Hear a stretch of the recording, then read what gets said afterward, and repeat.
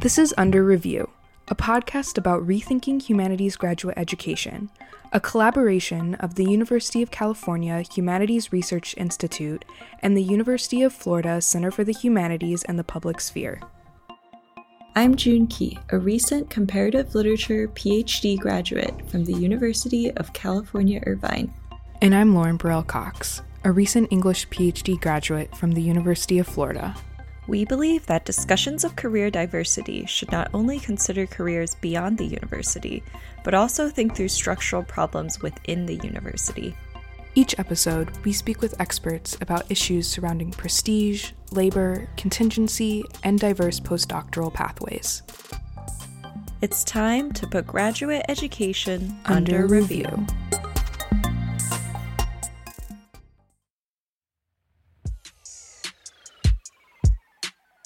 What is the role of humanities centers and institutes, such as the University of Florida Center for the Humanities and the Public Sphere and the University of California Humanities Research Institute, and what can they do to spark change in graduate education? In this episode, we speak with our mentors, Dr. Barbara Mennel and Dr. Kelly Ann Brown, in a wide-ranging conversation about how humanities centers and institutes function as an incubator for intellectual and professional networks, hubs for experimental programming, and safe spaces for grad students. We discuss how underfunding the humanities might lead to a host of issues downstream, including space for cutting-edge scholarship. We also speak about distributed models of mentorship and how they can prepare students for multiple career paths. Welcome to Under Review, Dr. Mennel and Kelly. It's really nice to have you both here to talk about humanities graduate education. I was hoping that you could introduce yourselves a little bit for us. So Dr. Mennel, would you mind going first? Yes, hi. My name is Barbara Mennel, and I'm the Rothman Chair and Director of the Center for the Humanities and the Public Sphere at the University of Florida. All right. And Kelly, would you mind introducing yourself? Sure. I am Dr. Kelly Brown. I'm the Associate Director at the University of California-wide Humanities Research Institute. Good to be here. Great. So we all sort of know each other a bit from, working together, but we just wanted you guys to maybe introduce a little bit about your career trajectory and how you got to your current roles. So starting with Dr. Mennel. I'm a professor of film and media studies. I'm in two departments. I'm in German studies in the Department of Languages, Literatures, and Cultures. And I'm also in English, where I do gender and sexuality studies and film studies. My position as the director of the Humanities Center is a time-limited position. That's an administrative position that one takes on in addition to one's tenure line. I would also like to say, because this is about graduate education, that I worked before I became a graduate student and that I did several internships in publishing and in cultural institutions before I came to the United States. And you asked also how I ended up in my current position.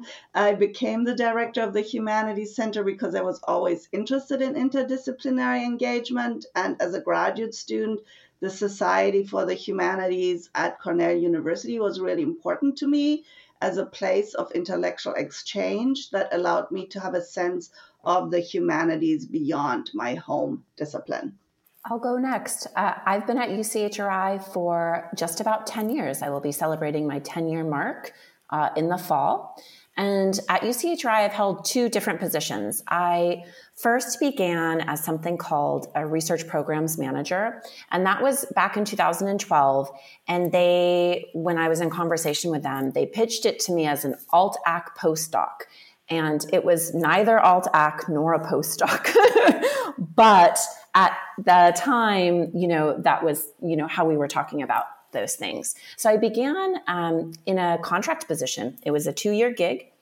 And I picked up my family and moved from Oakland, where we still own a home, to Orange County. At the time, my daughter was 15 months old. With the idea that we were going to do this for a couple of years. And we were struggling financially still from 2008, 2009. Things were still quite tough, especially in the Bay Area and what the industry my husband was in. So I pitched it to my husband that this was an opportunity for us to have health insurance. And for me to make contacts. And so I began in that position, and the 2 years was stretched to 3, as contract positions often are. And around that time, the associate director left the institute. And after a failed search, I was invited to assume the position. So I've been the associate director for, I guess, 7 of the 10 years I've been at UCHRI. And the way that I ended up at UCHRI was through my network. I was always close with my advisor at UC Santa Cruz. So I did a PhD in literature at Santa Cruz. And my advisor in the literature department was also the graduate dean. And as I was finishing up my time at Santa Cruz, I went to him with a question around how to represent my teaching on a resume. So not on a CV, but how would I communicate teaching to people who might not understand what 7 years of teaching in a college classroom could mean without talking about it in terms of project management or managing people. After graduation, I had a baby and took a year to stay home. But during that time, he reached out to me when a job opened up at UCHRI to see if I was interested. And when I said, yes, I was, he then reached out to the managing director of this Humanities Institute at Santa Cruz, Irena Polic, who then reached out to UCHRI to say, we have a known quantity, give Kelly an interview. And so that is how I ended up at UCHRI. I mean, I made the case, and I had experience, and I had worked in government for 5 years prior to pursuing a PhD. So I had a diverse range of work experience, but ultimately I am at UCHRI because of my network.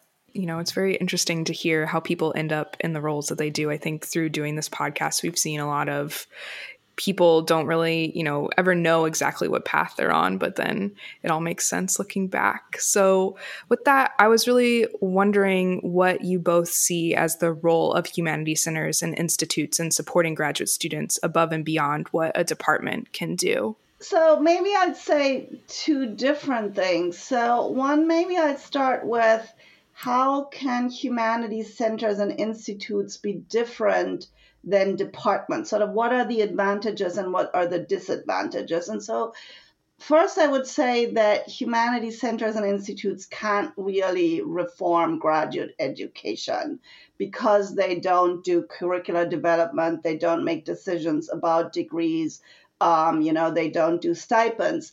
But then at the same time, they also have more freedom in programming and supporting graduate students because they're not bound by disciplinary expectations.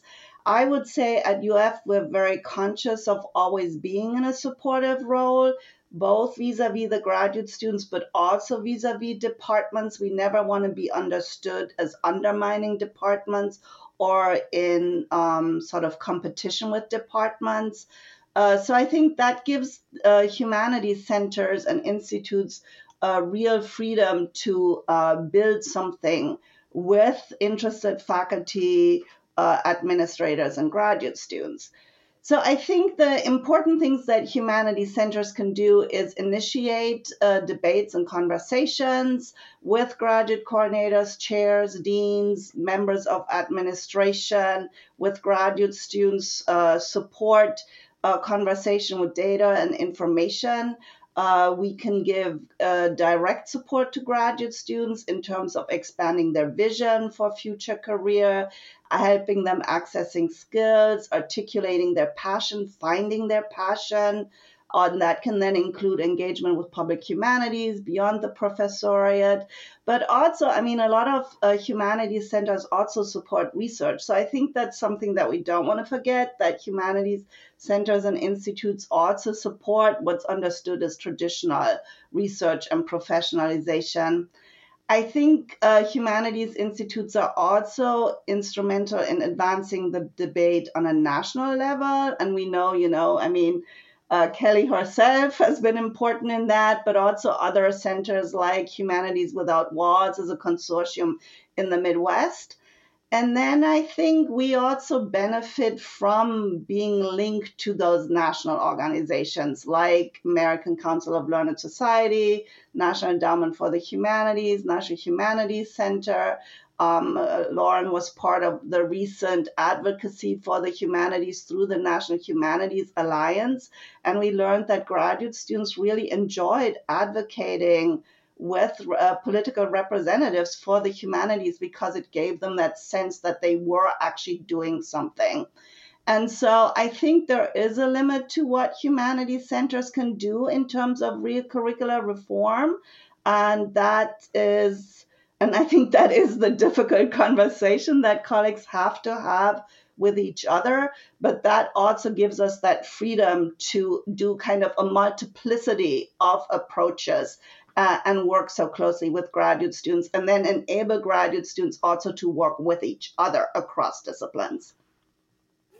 I have similar things to say. I agree, though. I think it's really important to begin with how humanities centers, what they can't do, what we can't do is that curricular reform or the overall graduate educational reform. You used the word freedom. I was going to offer the word experimental. So I think then as a result, the humanities center or institute can live in a more experimental space in order to engage in conversations and work and networks. And I think has been liberating. I'll speak personally in terms of running Humanists at Work.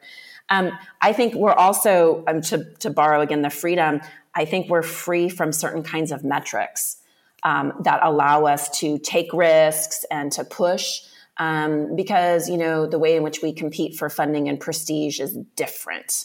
And so I think that it works in our favor, or it has worked in our favor, which is not to say we don't have metrics to meet. They're just different.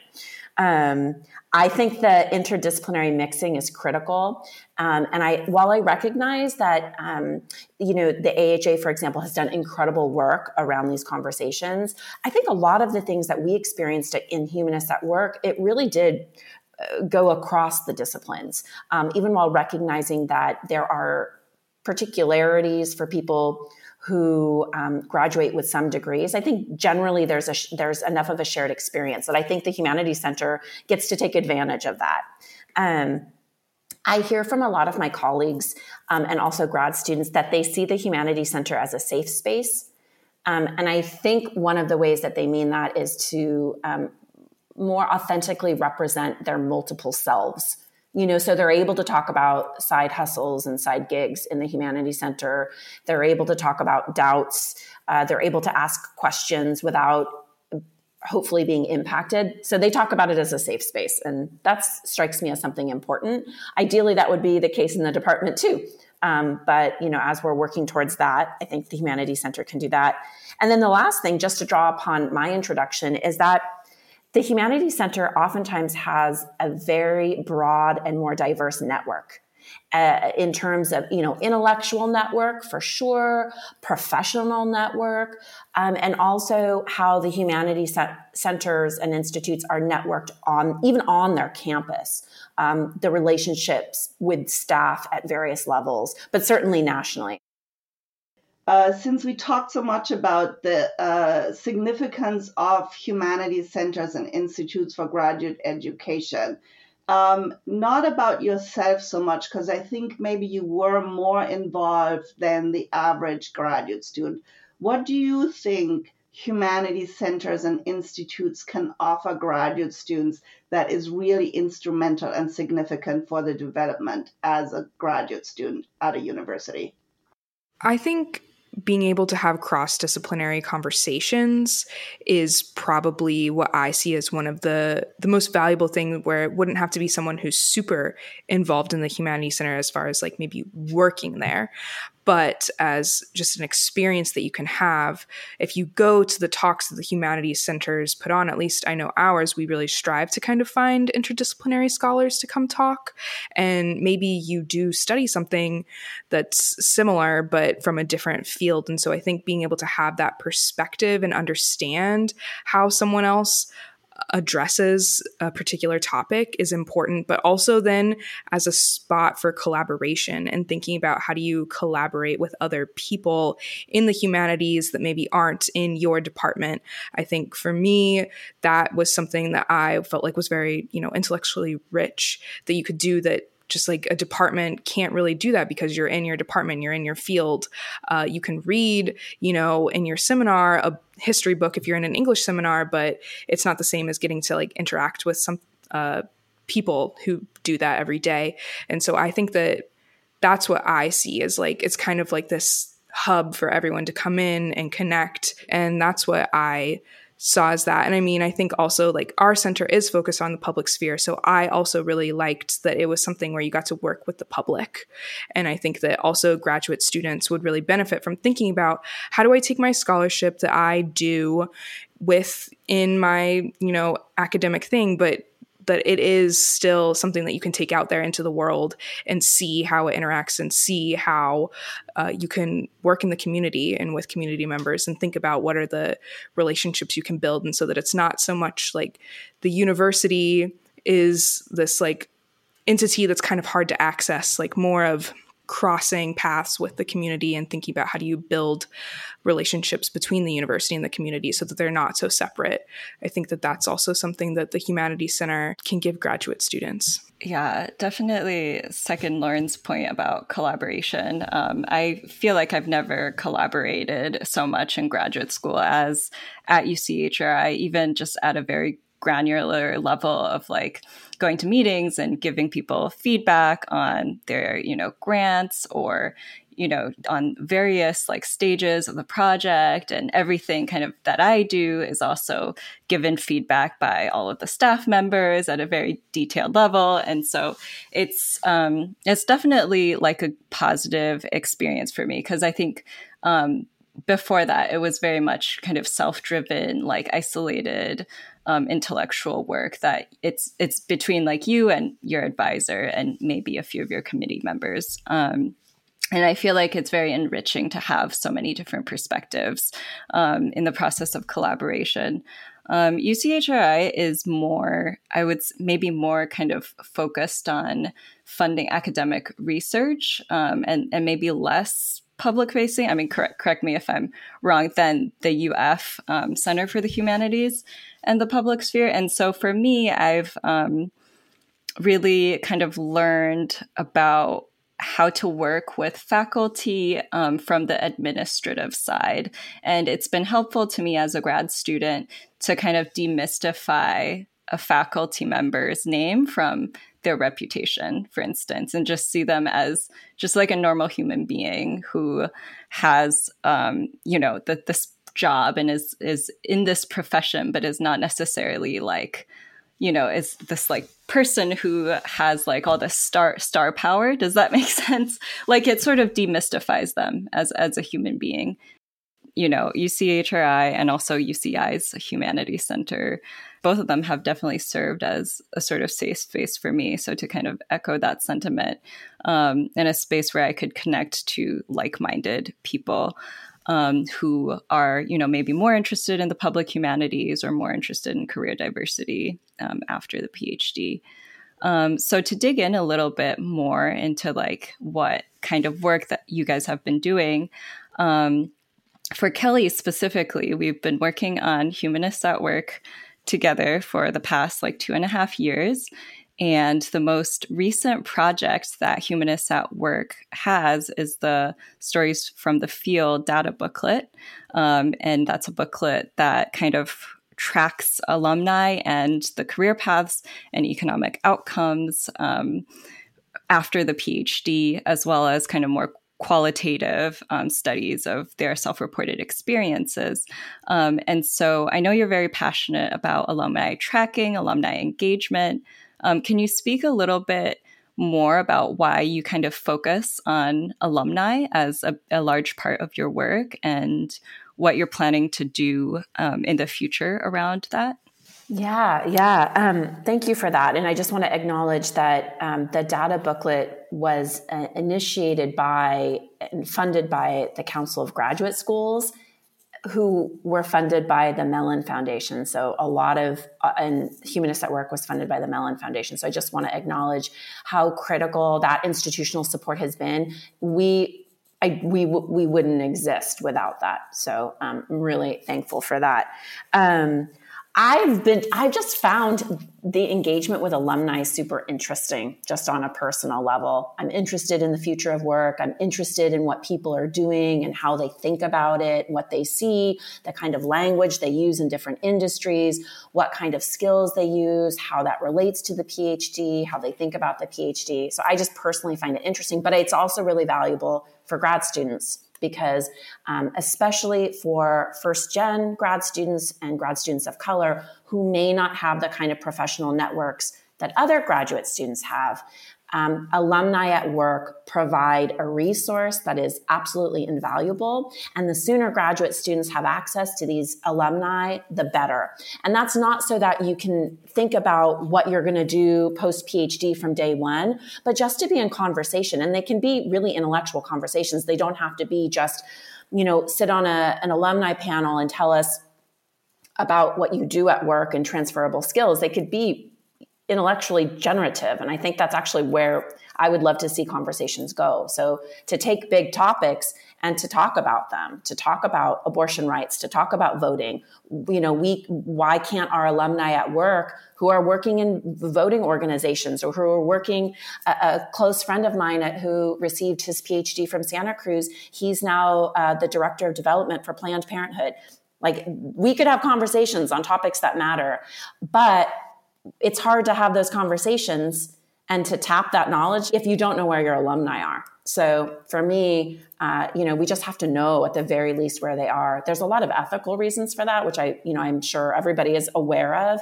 I also want to acknowledge David Lawrence, who's retired from the Modern Language Association. He was the director of research for MLA for many, many years. And when Humanists at Work was first getting started, he was the one who pushed to make sure. And as a result, we have a lot of data to show for it. Yeah, I think that I'd be so interested to see what people go on to do as someone who's interested in other careers outside of the professoriate. And I wanted to ask Dr. Minnell about how she approaches her mentoring. Just to give some background, Dr. Minnell and I have known each other for a very long time. She's been my mentor. She's my advisor. She started advising me, I think, back when I was in undergrad. So in 2014, I remember I wrote a research paper on female screenwriters in early Hollywood. And she came to me and asked, would you be interested in turning this into a larger research project? And I had just never really considered anything like that at all, being only, I think it was my second year in college. And so she really encouraged me to apply to a research scholarship that the university had. And that was kind of how we just started off doing that. And I don't think if she hadn't come to me and said, this was a good paper, you should keep working on it, I would never have done that. But then as I've gone on, I've had these other thoughts and I've gotten involved in other things, podcasting, filmmaking. And so I was always kind of expressing to her that I had other aspirations or other job areas that I was interested in. So I was really wondering, Dr. Minnell, then how do you approach mentoring graduate students who are interested in things kind of outside of what the typical academic career path is? Okay, I will acknowledge that I find this a little bit of a challenging question in the context of our conversation. And so I will say some general things about my mentoring first, but then I will also want to talk about the challenges, because I think they now go beyond graduate student in that phase of being a graduate student. And so I would say first, my approach to mentoring is that I find mentoring incredibly important. And that, as you outlined, I start with undergrads, graduate students, but I also find it very important for beginning faculty members. I mentor a lot of junior faculty members beyond my own institution. Once your students finish, mentoring doesn't end. Mentoring is a kind of lifelong relationship. And part of my mentoring philosophy, I think, is really transparency, explaining the hidden codes, making them visible. And that is the case not just for graduate students, but also, as I said, for junior faculty.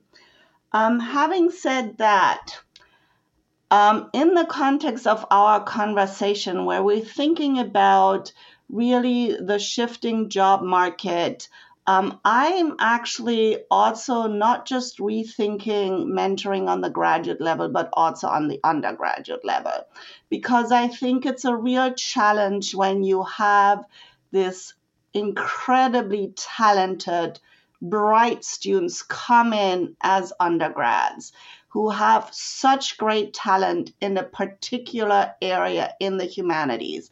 And I think it was always our almost impulse to say, you have to go on. You are so talented. And now we really have to rethink that. What do we do with these undergrads that come in their first year and they have such a clear talent, knowledge, skill, passion in the humanities? What do we tell them and what do we educate them for? So to me, this whole question of graduate education in the humanities is not just contained with graduate education. And I'm realizing that right now, even in my undergraduate classes, in terms of assignments, there was always this understanding that you teach your discipline and you teach your discipline at all levels.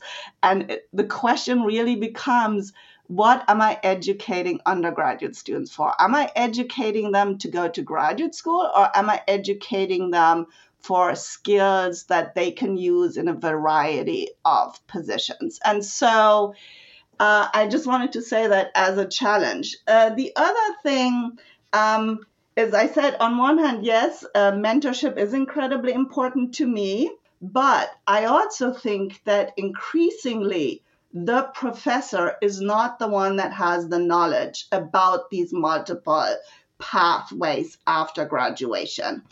And so I'm thinking also that maybe what we need is a much more radical rethinking, in which, for example, we might think of an entirely different model where a center could be a hub for resources that exist at a university that includes the staff that works in the foundation, in the library, in instructional design, in museums, in archives, in career centers, and think about how can one access their knowledge and their skill in a way that doesn't overtask them, but also credits them with knowing and being able to mentor, inform, impart knowledge in workshops, in information sessions, in informational interviews to graduate students.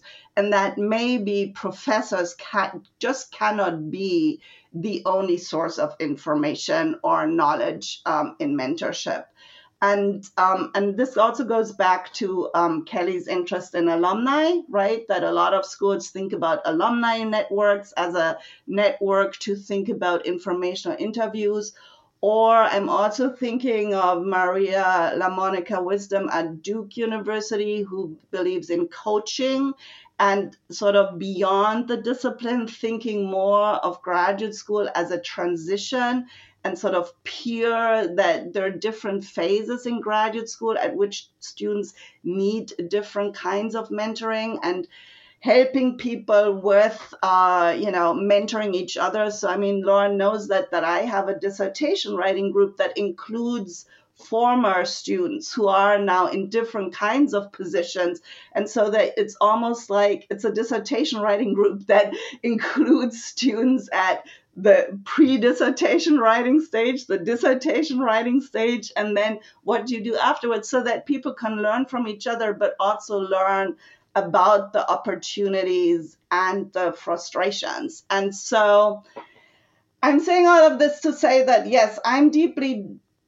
committed to mentoring, but I also think that that model in itself might not be the best model to achieve what I think we're all interested in, and that the solution might be a little bit more radical than just adding, saying, oh, Professor X can also have coffee with, the dissertation student, because then you have these kinds of old issues of proprietary relationship to the student.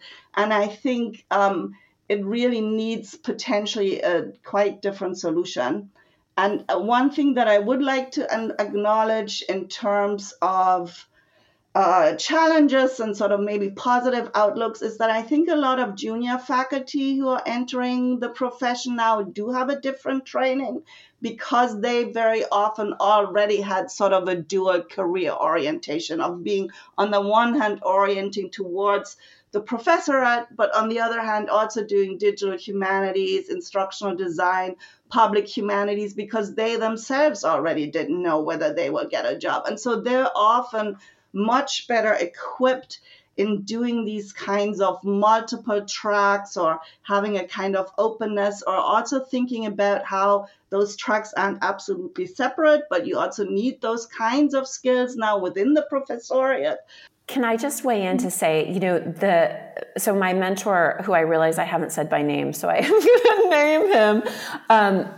He's the Dean of Humanities at UC Irvine now, Dean Tyrus Miller.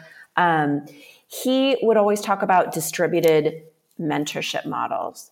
And it just brings, so both of you, right, have that in common, where you're not the only one that you see as the source of expertise, that there is an openness to recognizing that there are different forms of expertise all over. It's complicated in terms of just what you were saying, Barbara.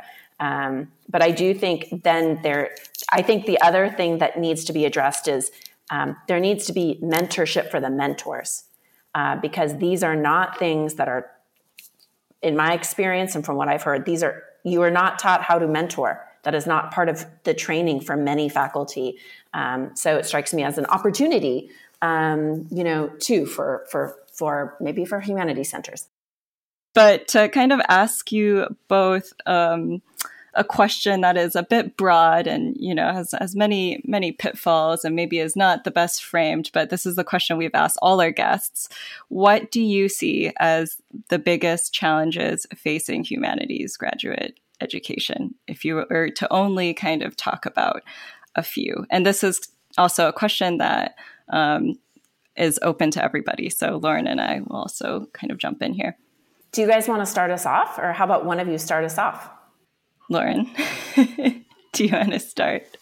I mean, I think the most obvious one is jobs and how people go on afterwards. I think that is the obvious place to start, because we all know the situation where there are too many graduate students and not enough jobs going forward, and a lot of really talented people aren't doing that. And so I've been thinking a lot about, what does it mean then that we're still admitting all of these graduate students who we know the vast majority of them will not get that tenure track job that we kind of see as like almost this like unicorn kind of thing now to have that job, and the requirements to even get that job out of graduate school keep going up and up. Like they expect you to have more publications, whereas, maybe 10 years ago you only needed one publication and all of that kind of thing. So I would say that's the starting point for me that I've still kind of had as my sticking point through doing this project. I would agree there with Lauren. This podcast was, an idea that partly started because, Kelly, you asked me to work on the adjuncting pages for Stories from the Field. And so just doing all that research on the state of adjuncting, the state of economic outcomes for humanities PhDs, and just kind of tying that to, our experiences of being graduate students and being in this very precarious position that feels under acknowledged. I feel like that would kind of be a good place to start, because there seems to be a disconnect between just like how difficult it is to get a tenure track job versus kind of this almost like blind optimism sometimes that departments have about their students getting tenure track jobs. And so kind of starting with like the material conditions and the job market, it is a good place, I think. I mean, what if we just radically changed how we thought about the value of work and how it can be valued, what it contributes value to, right? So if we allow ourselves to engage with all sorts of work in the world, not just the professoriate, there may be the chance that we could see value in other things, in journalism, in healthcare, in the arts, in other areas, in government. So if we start, and that's why I think alumni tracking is important, is that it forces you to engage with these other fields, these other industries, but not just in the sense of like getting a job, but what's the work going on and what needs to happen, what changes need to be affected, how are these industries affecting our world as is? Man, that's like, isn't that the role of the humanities, to be engaged in questions like that?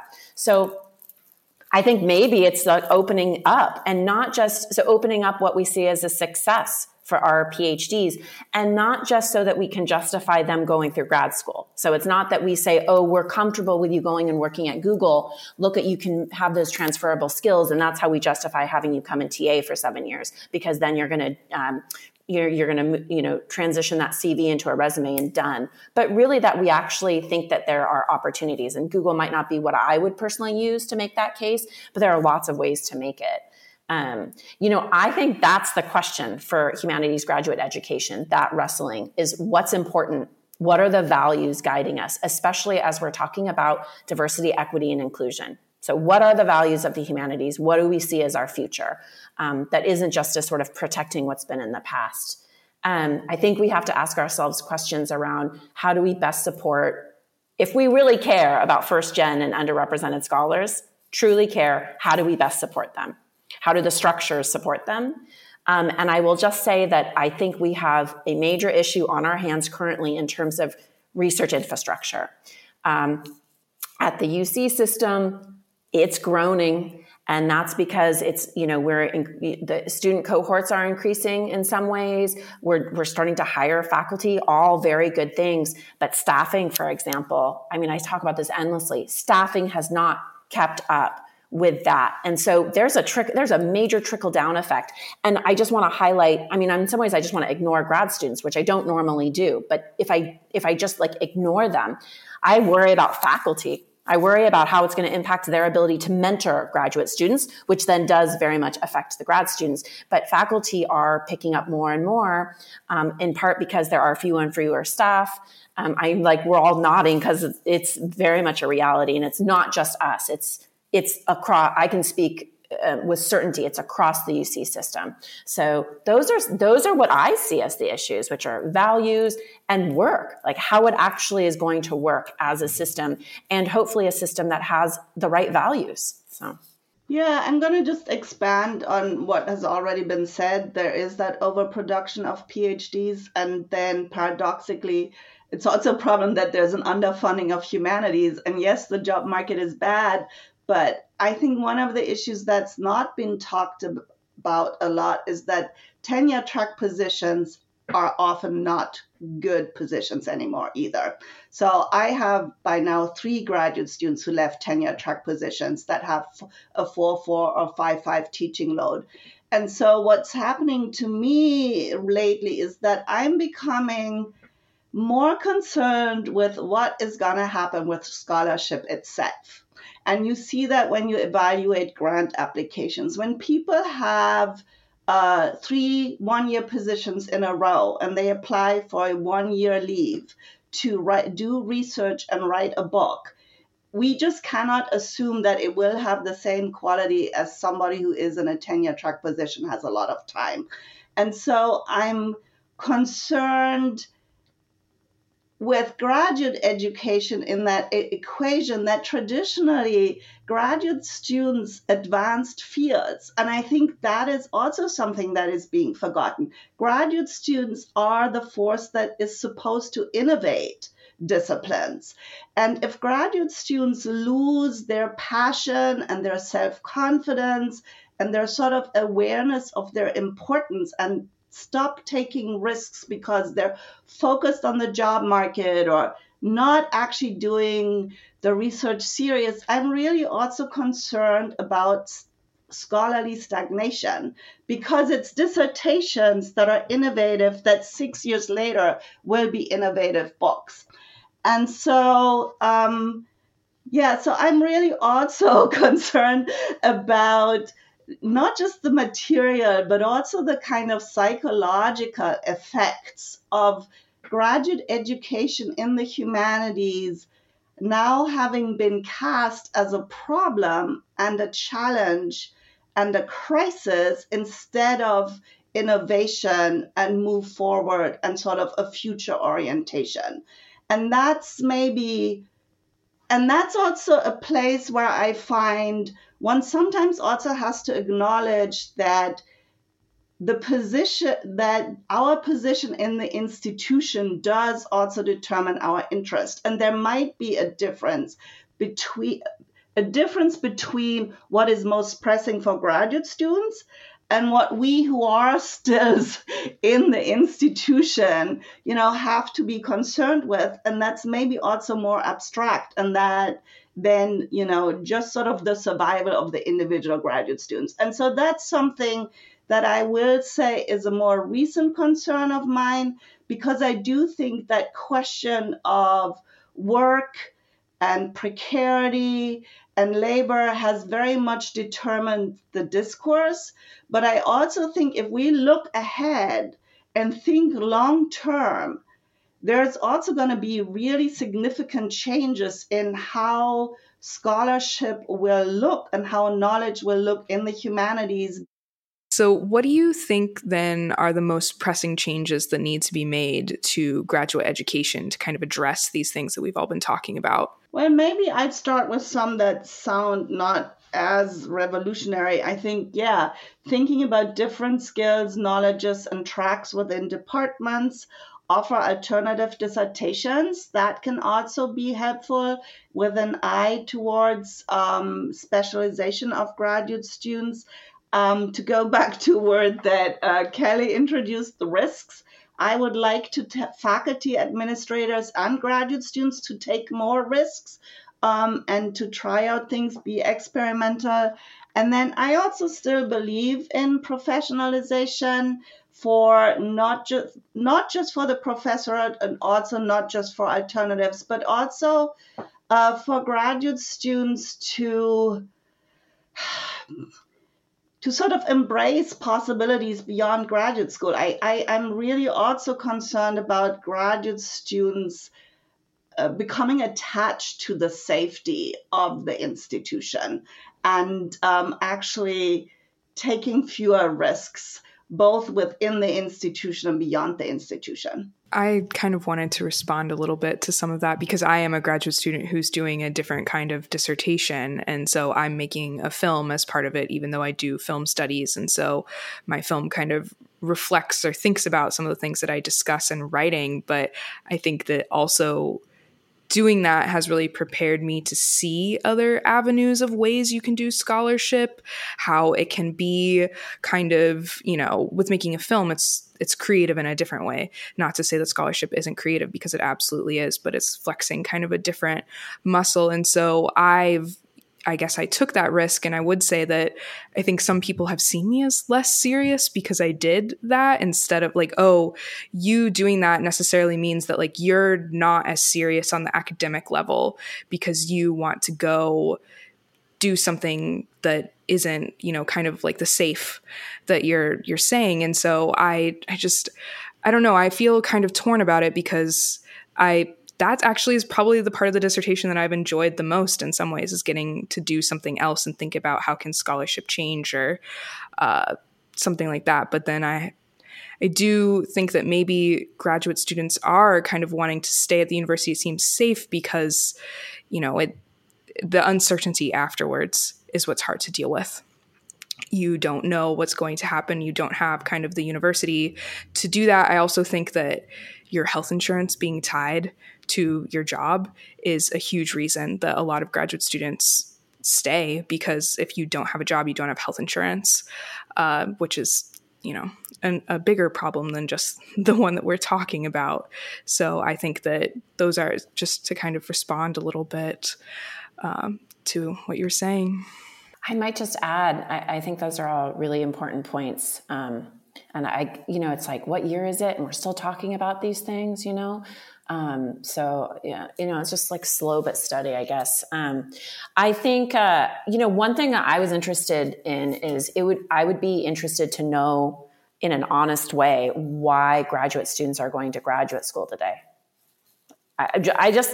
Yeah, I mean, I think that if they're your constituency, it might just be interesting to know, why are they coming to grad school? Is it because they want to be tenure track faculty? Because of course, what we found in our focus groups was that about a quarter of the people in our focus groups did not go to school to get a PhD in order to become a professor.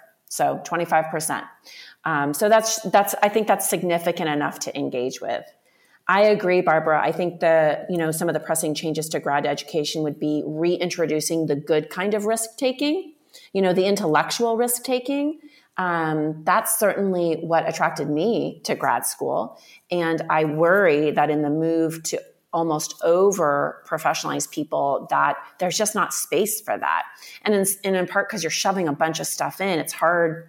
I mean, it takes a while to produce scholarship for good reason, because it's hard and because you have lives and because you think about things and you're in conversation with so many different voices. And so how do we make sure that would be a value for the humanities that I would fight for, is that intellectual risk-taking is a part of it. I think that engaging alumni is one of the ways that I would change graduate education. How do you build alumni engagement at various levels and creatively, even if they're there to just talk with and to run ideas by? I think you can trust them. They've made it through.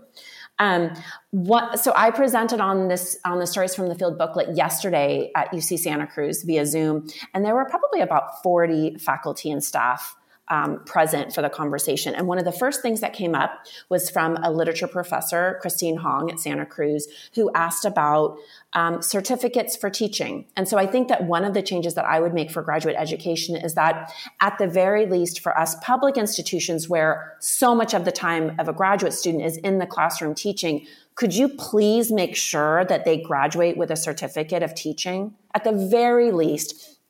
And then could you also make sure that in order to give them that certificate, they've had instruction in pedagogy?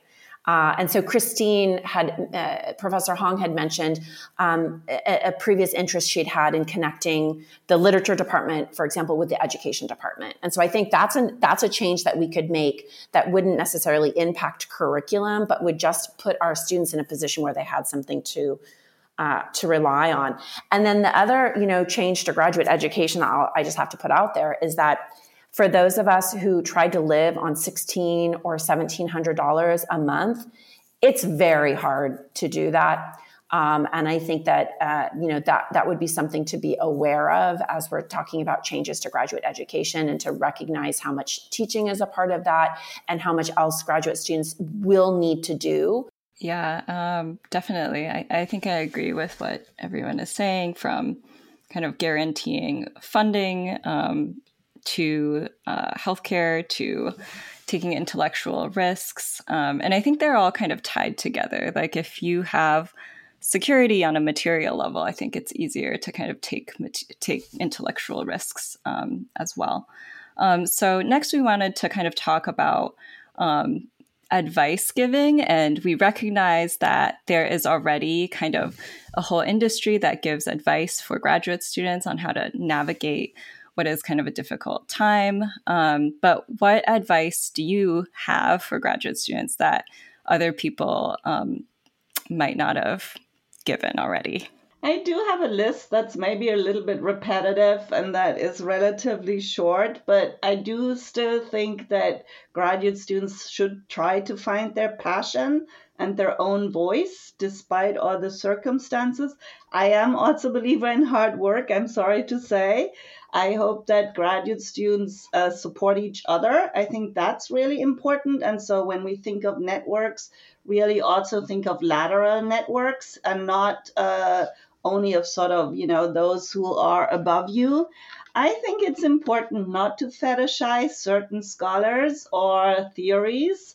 And I also think it's important not to be afraid to change course while you're in graduate school, and not to have this assumption because you entered, you have to finish, or that you might also change your thinking about what that degree means to you, and really sort of make your own decisions. And in part, it comes from, of course, interacting with graduate students, but also I taught a seminar in the fall where we read only award-winning seminar papers, dissertations, edited volumes, articles, books.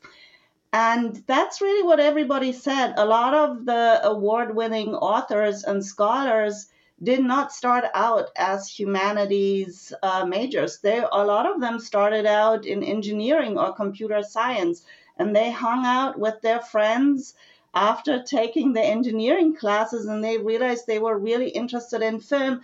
And so then 15 years later, it appears as, oh, there's a material turn in film studies. But when people tell you their biography, it's actually quite a different story. And so I think there is a real danger in, the kind of bad job market producing sort of bad habits and like trying to figure out what the market wants and how to adjust and finding the trend. And when you talk to people who are ultimately successful, I think, you have to find your own voice, your own passion. And it might lead you to becoming a professor, or it might lead you somewhere else. But I think at least you then know that it's what you want in some way or shape or form. This is the scariest question of all the questions that you sent. I'm always hesitant to give advice. And that's actually my advice for the advice givers, is like maybe hesitate a bit more, instead of the I know, let me tell you, and then, Venmo me or whatever it is.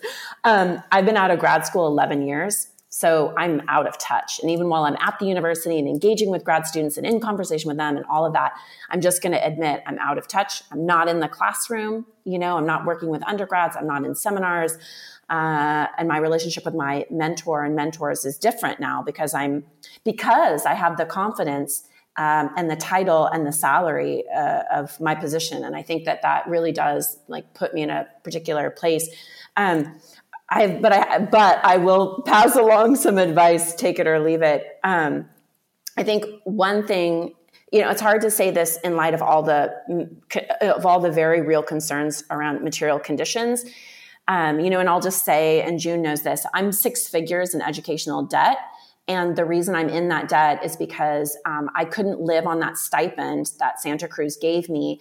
I chose not to work a side gig, even though my mother strongly urged me to do that. But I was, I'm the first person in my family to get a PhD.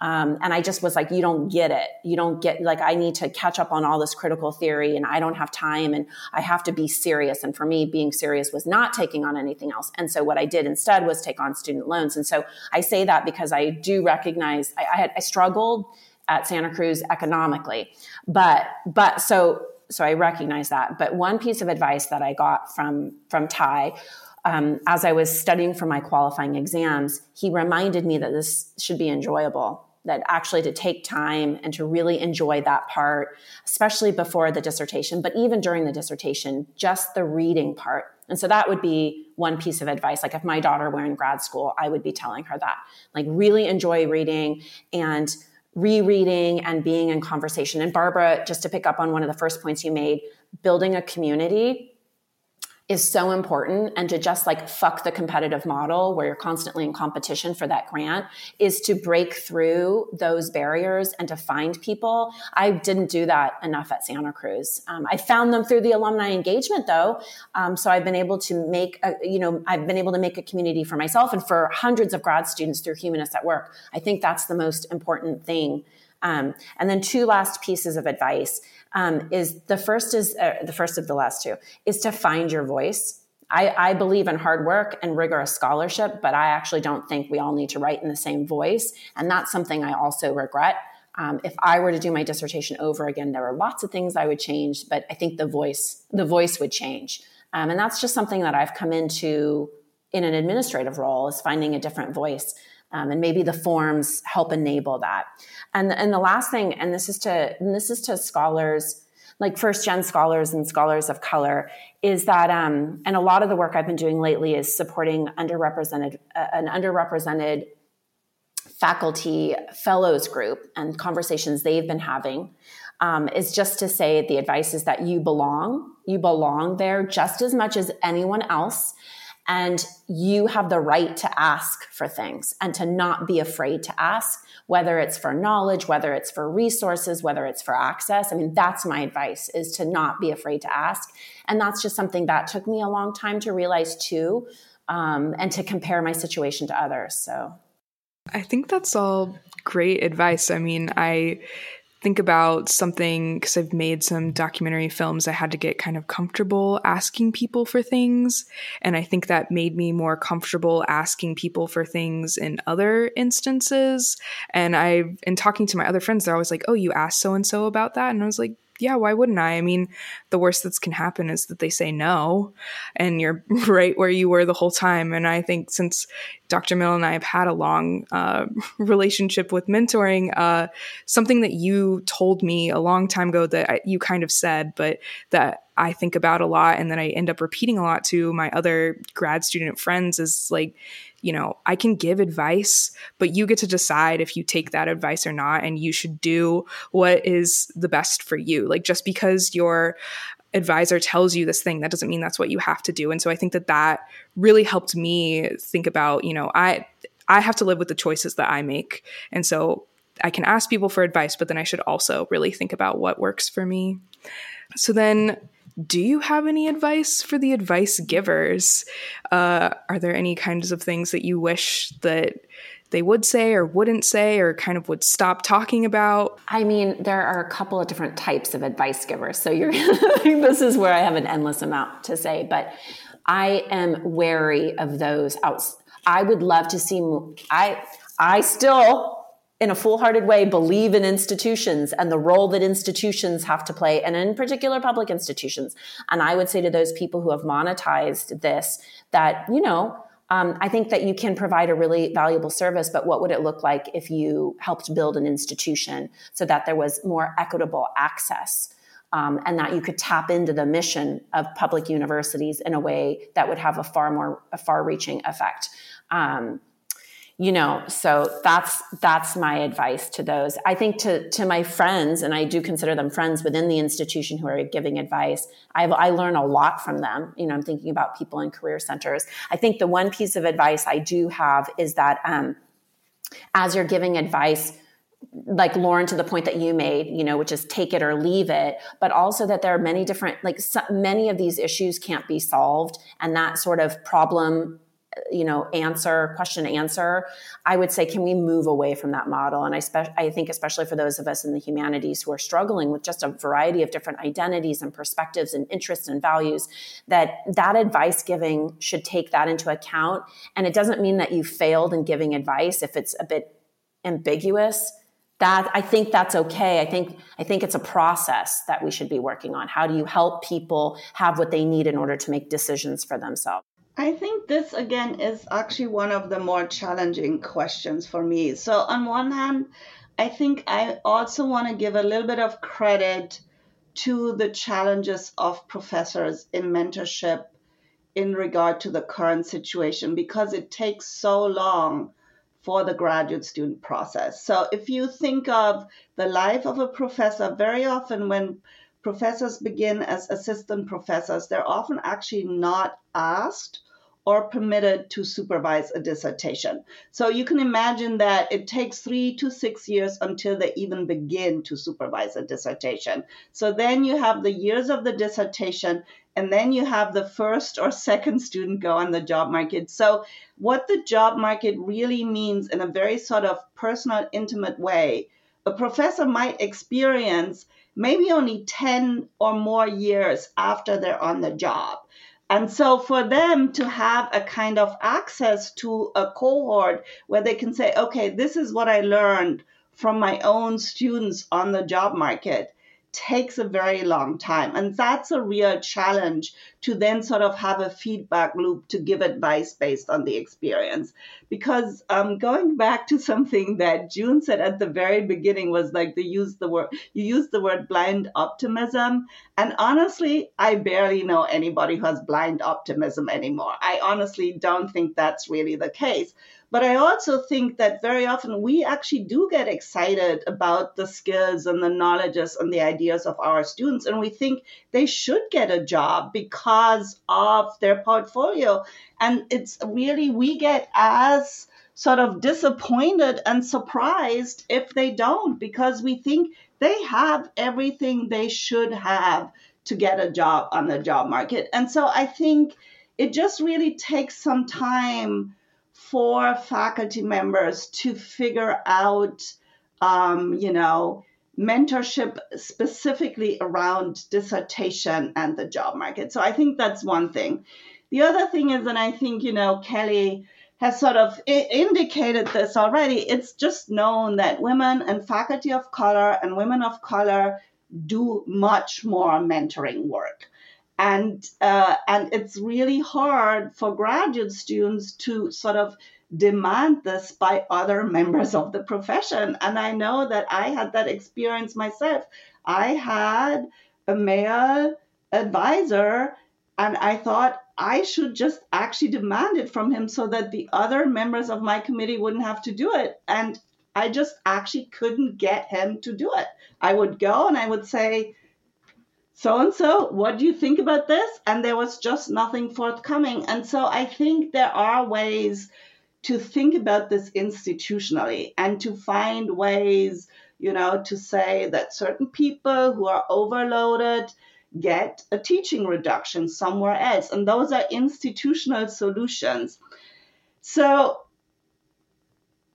one of the things that also happens in crises is that mentorship advice becomes compensatory to lack in the institution.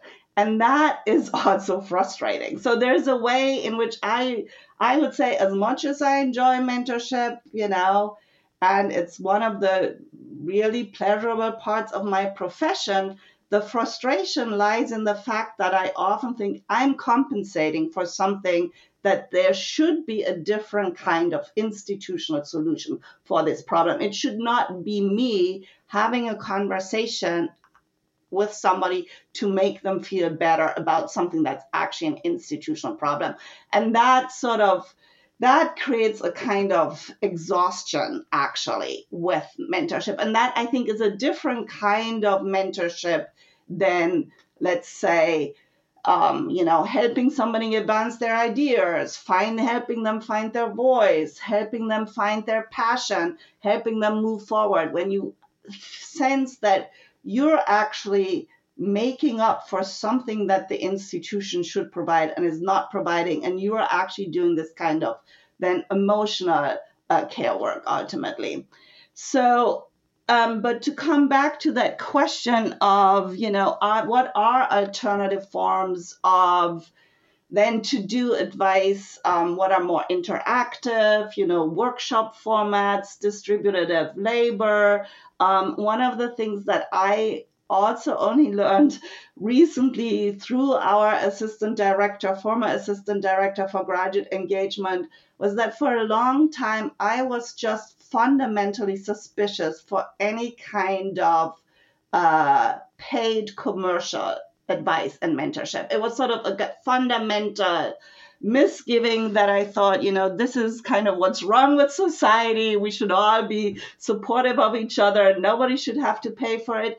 But then I attended several of these events and I realized, well, maybe there's something that these kinds of organizations can do because they're not the institution that gives you the PhD, and because they can talk about the world in a different way. And so I think that my whole attitude towards mentoring, advice, workshop is shifting, and that I think there are sort of multiple ways now, and we can sort of access these different ways now with the virtual, there's sort of another edition. How can we bring different people together? How can different people, so podcasting, work through issues? I mean, this is what you're doing now in a certain way, is also a form of advice, negotiation, mentorship, that is what people are talking about, doing this for other graduate students.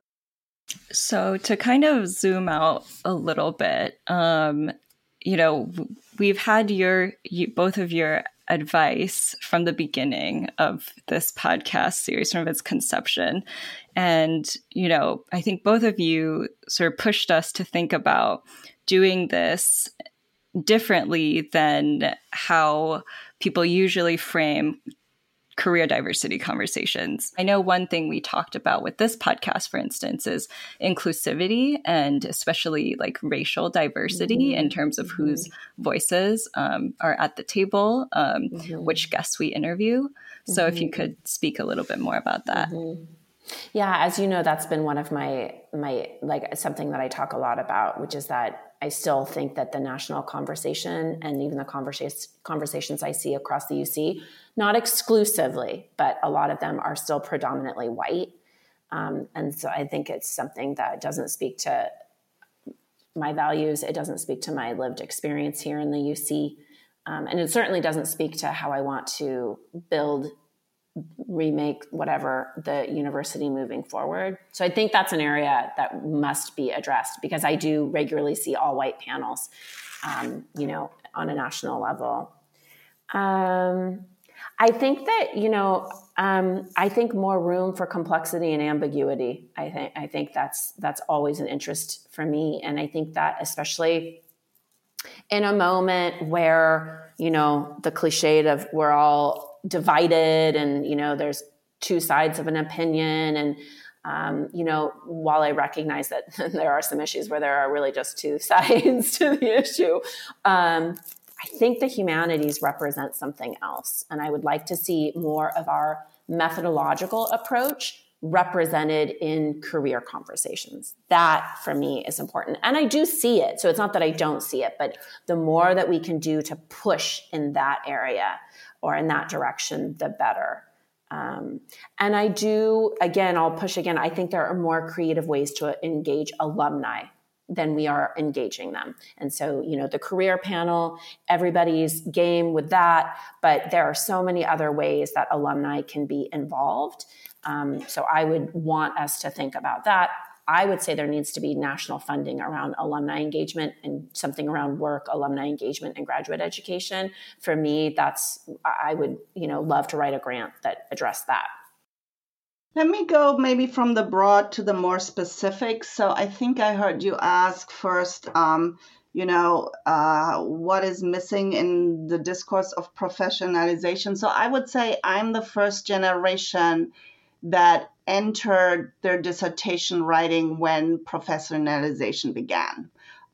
So before that, you could just be, let's say, a beer drinking, dissertating graduate student, and you would still get a job, and it's sort of my generation where people started writing articles while they're in graduate school, where graduate students started putting on graduate student conferences, where you had all these kinds of things. And it was actually quite self-organized at that point. So it was also driven, that's sort of one of these contradictions to it. It was driven in a certain way also from ground up, because graduate students felt they weren't getting jobs anymore. And so they felt they had to be more professional, and they asked their professors to be, to assist them. But of course, now we see also there is, of course, a dark side to professionalization, right? It becomes a numbers game on CVs. People don't really engage with the ideas as much as they feel they have to, complete a certain number of publications, and it feeds into the expectations of the institutions for productivity.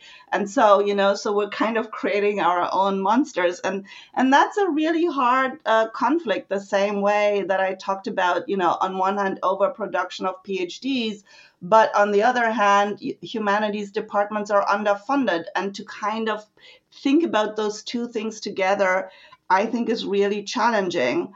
And so I would just leave this out there as it is a challenge. And as Kelly said, people end up on one side or the other of this debate. And I think one of the skills we should have is negotiate that kind of ambivalence and challenge and contradiction.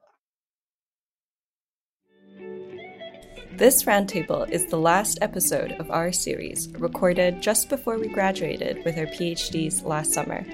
A lot has happened since then, and it's been a whirlwind of transitions for all of us. After we finished recording the podcast, Lauren flew to Irvine and attended my graduation, where we met for the first time in person. A few months later, I moved to Shanghai to work as the Curatorial Fellow at NYU Shanghai's Institute of Contemporary Art. Lauren is preparing to start her new job as the Assistant Director of the Obermann Center for Advanced Studies at the University of Iowa. Kelly is moving into a new position as the Director of Media Relations and Communications for UCI School of Humanities. And lastly, Barbara is in the process of stepping down as the director of the UF Center for the Humanities and the Public Sphere by the beginning of this fall. This podcast is the last of the series and our way of reflecting on our non-traditional paths in the profession. As the journey of graduate school itself is transitional, our paths crossed in the most productive and inspiring way possible. Thank you for joining us on this journey, and we wish you well as you navigate your careers during and after graduate school.